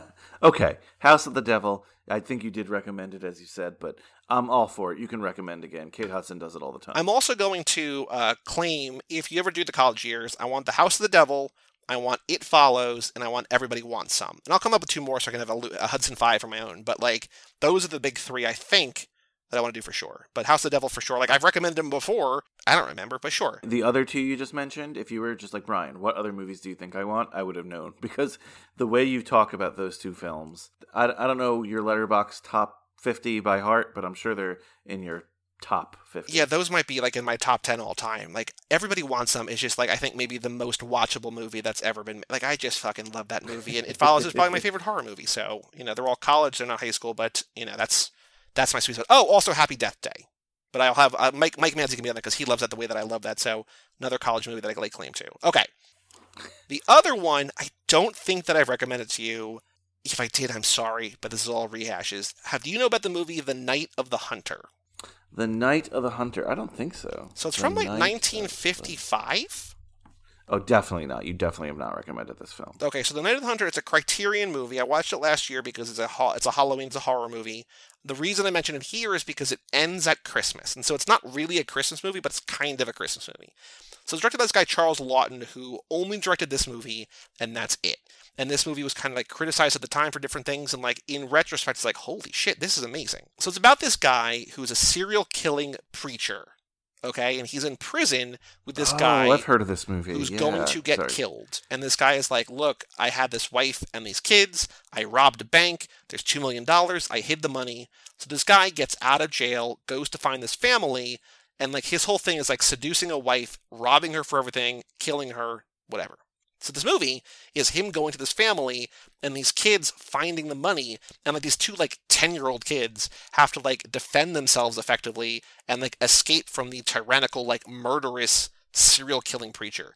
It is amazing. Like this movie is 65 years old and like feels like it's from, I don't know, it's in black and white. It's like it's hard to like, it didn't come out today, but like if you're like it came out in the 70s or the 80s, you're like, yeah, okay. But like it's from 1955 and it's amazing. So The Night of the Hunter, I highly, highly recommend it. Again, I don't know if anyone's recommended this movie on the podcast, but someone has definitely talked to me about this movie because I just remember it from the guy, Charles Lawton. It's the only movie he directed.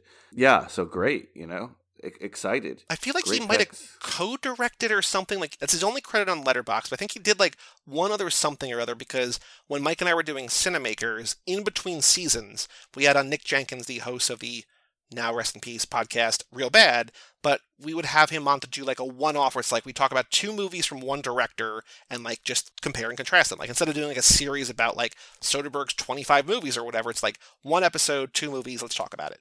And I remember him being one of the ones that Nick recommended. I'm like, I don't know who this guy is, sure, whatever. And then I watched this movie, I was like, holy shit, I bet that's this guy, because like all the things, like I think he was like gay and like ostracized for that. Like, there's this whole like weird, unfortunate backstory to why this movie isn't huge, but holy shit, it rules. Like, it's so goddamn good. I don't know, but again, I'm looking it up now. Crazy. I love things like this. I hope they never get lost in the annals of time, because amazing. It looks cool. Well, great choices, I think. Thank you. Appreciate it. You didn't go the Christmas direction, and that's totally fine. Well, it ends on Christmas. That's why I bring it up, because it ends, the final scene is at Christmas. Yes, but you didn't pick, like, Home Alone 2. Sure. Or, yeah, no. The really obvious Christmas direction. I will also say, and it's not exactly the same way as a Christmas movie in that, like, The Night of the Hunter is, but I just rewatched The Apartment, and The Apartment is another amazing movie. There's a lot of problematic stuff that doesn't quite hold up in terms of, like, how we treat women, but it's also from 1960s. Like, that was a different time. But that's a Christmas movie. That doesn't really feel like a Christmas movie, but that's another great movie. So, if you want another Christmas movie, that's not one of my official picks, but if you're out there and you're looking for more alternative Christmas, if you're like, I can't watch It's a Wonderful Life again, I just cannot watch it. Like, it's a great movie, but I watch it every year. Go watch The Apartment. Billy Wilder. It's great. So, but what is your favorite Christmas movie, though? Is it The Apartment? My favorite Christmas movie is either probably Die Hard or maybe Kiss Kiss Bang Bang. Ah, yes. The Lewandowski household. What a fun before Christmas night. Let's watch Kiss Kiss Bang Bang and Die Hard. I love it. I'd be into that.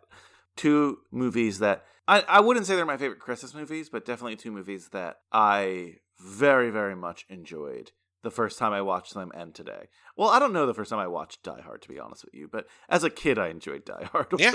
It was the TNT version, but that's okay. I'm just looking up Christmas movies because, we're not going to get out under an hour. Let me just look it up. Christmas movies, like, Home Alone is great. It's a Wonderful Life is great. Nightmare Before Christmas is good. It's like, I like a lot of classics. I don't like A Christmas Story. I'm not a big fan of Elf. Like, there's stuff that people love that I don't, but they're, traditional alternative Christmas. Just throw Christmas in a movie, like any Shane Black movie, The Long Kiss Goodnight, which we just watched. Like, it's great. I love it. How about Love Actually? Are you a Love Actually fan? I've never seen it. I'm going to do a special edition podcast next year. It's just going to be you and Kyle live watching Love Actually. Wait, has he never seen it or does he love it? I think he loves it. We talk about it a lot, so I'm pretty sure he loves it. But I don't think he seems like the guy who would love it. So I think that would be nice, a nice little holiday tradition. Well, hopefully, we could.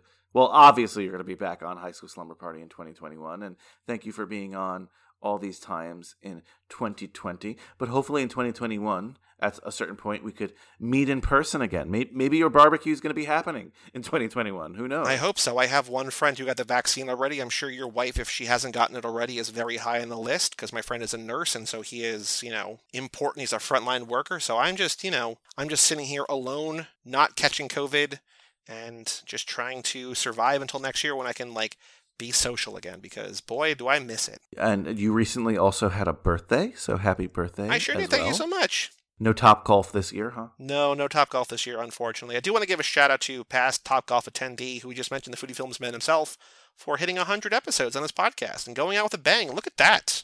Yes, just happened. This week, yeah. Yeah, just happened this Wednesday, and, a little Christmas present for him, and he's going to go away for a little while, and he'll be back better than ever. A lot of fun things happening on a Cage Club coming up in 2021. One thing Kyle and I just realized that, Hoffman hit 100 episodes at some weird time, sometime this year that we didn't even realize. I think it was around Owning Mahoney rewatch. Cool. Because, cool. We were just counting the rewatches as in when you combine them. So Yes. And we were like, oh, shoot.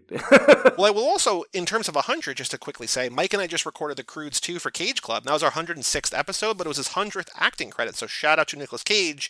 Kind of an inauspicious, sequel to an animated movie. You don't even see him, but 100 acting credits. So congratulations, Nicolas Cage. That's amazing. Right? That is amazing. I feel like, again, this network 2020 was a year of change. Some shows went away. Some shows started up. Excited for not just this show, but I'm excited for all shows on the Cage Club Podcast Network in 2021. Me too. That's a great sentiment to have. So where can people follow you, find you, Joey? And what is there a show that you do, because you do so many shows? Is there one that they should be listening to, or whatever you want to plug? Well, the only active one we got going right now is Too Fast, Too Forever, which at the moment is every Tuesday and Friday. Today's episode is Noelle, the Paul Walker, Susan Sarandon, Alan Arkin, Penelope Cruz movie, directed by Chaz Palminteri, which is not good, but is kind of insane. Robin Williams, spoiler, plays a ghost who is, like, very clearly from the very first shot you see him, like, oh, that guy's a ghost. Like, he's not a real person.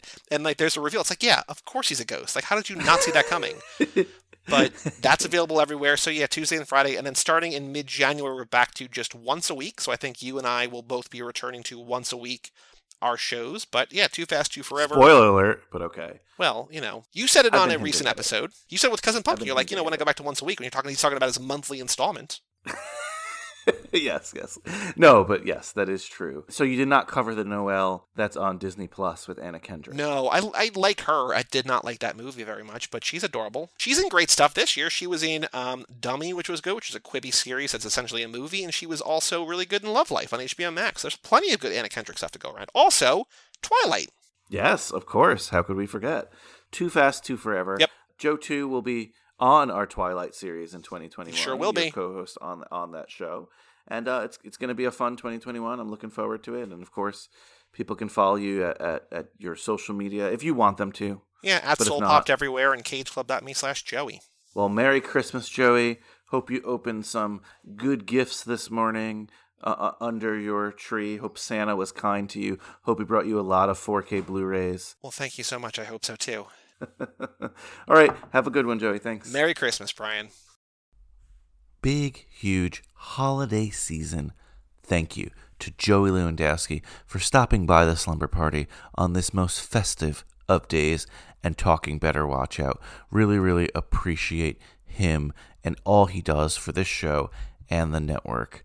And by the way, those of you keeping score out there, yes, this was released on Christmas.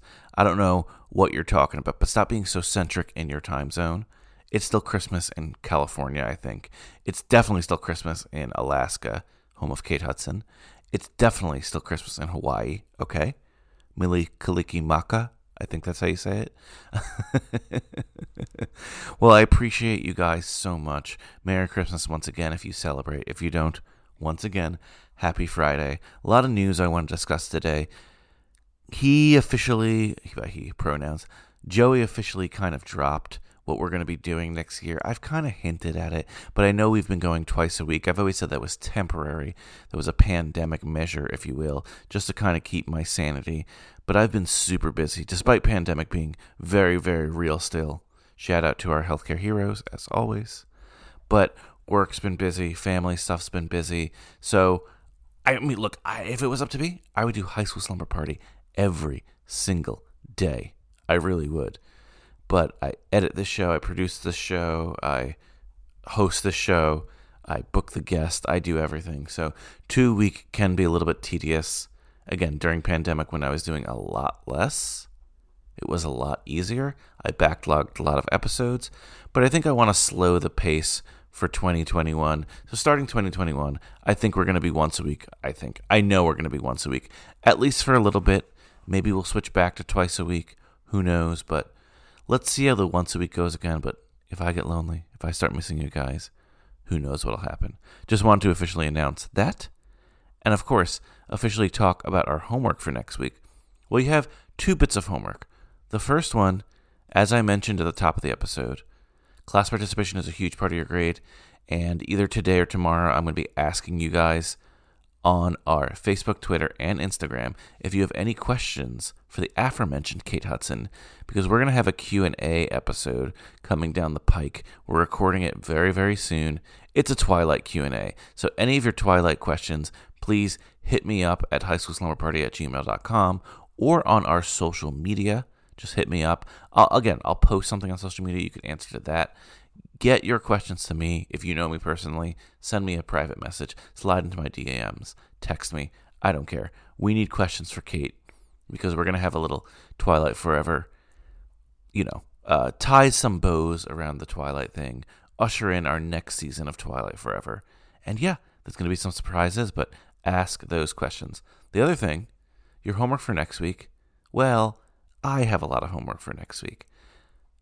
Monday, I'm going to have a really special episode where I'm going to talk about all the great teen films that came out in 2020. It's going to kind of be a year-end thing. We had a lot of films come out, believe it or not, most of them to streaming services, and I want to tell you about them. And they'll probably get their full episodes later on, but I kind of want to do a little recap show, and I want this to be an annual tradition. I love annual traditions. So tune in on Monday for that. Your homework is to watch as much 2020 teen films as you can, but if you don't get to all of them, your guy right here, Brian Rodriguez, and you know what? I might have my co-host, the other Brian Rodriguez, come by. The host of High School Movie News. He might stop by too. So check that out on Monday, wherever you get your podcasts. But of course, at the flagship at cageclub.me. That's cageclub.me. And remember, on this Christmas day, life moves pretty fast. If you don't stop to look around once in a while, you could miss it. Let's leave you with one of the great Christmas queens, another song that was in the film. Brenda Lee's Christmas Will Be Just Another Lonely Day. 2020. Later, dudes, and Merry Christmas.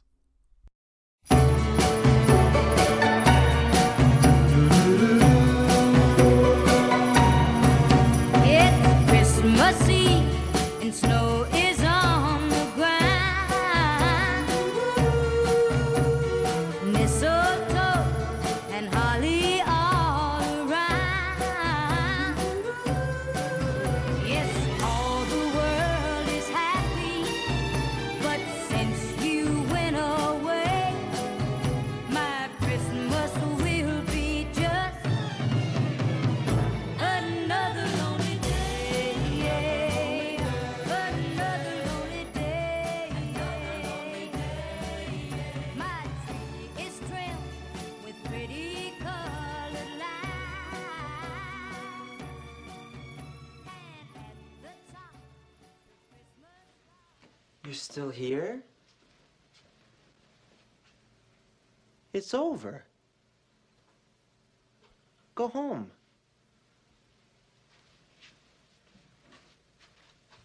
Go.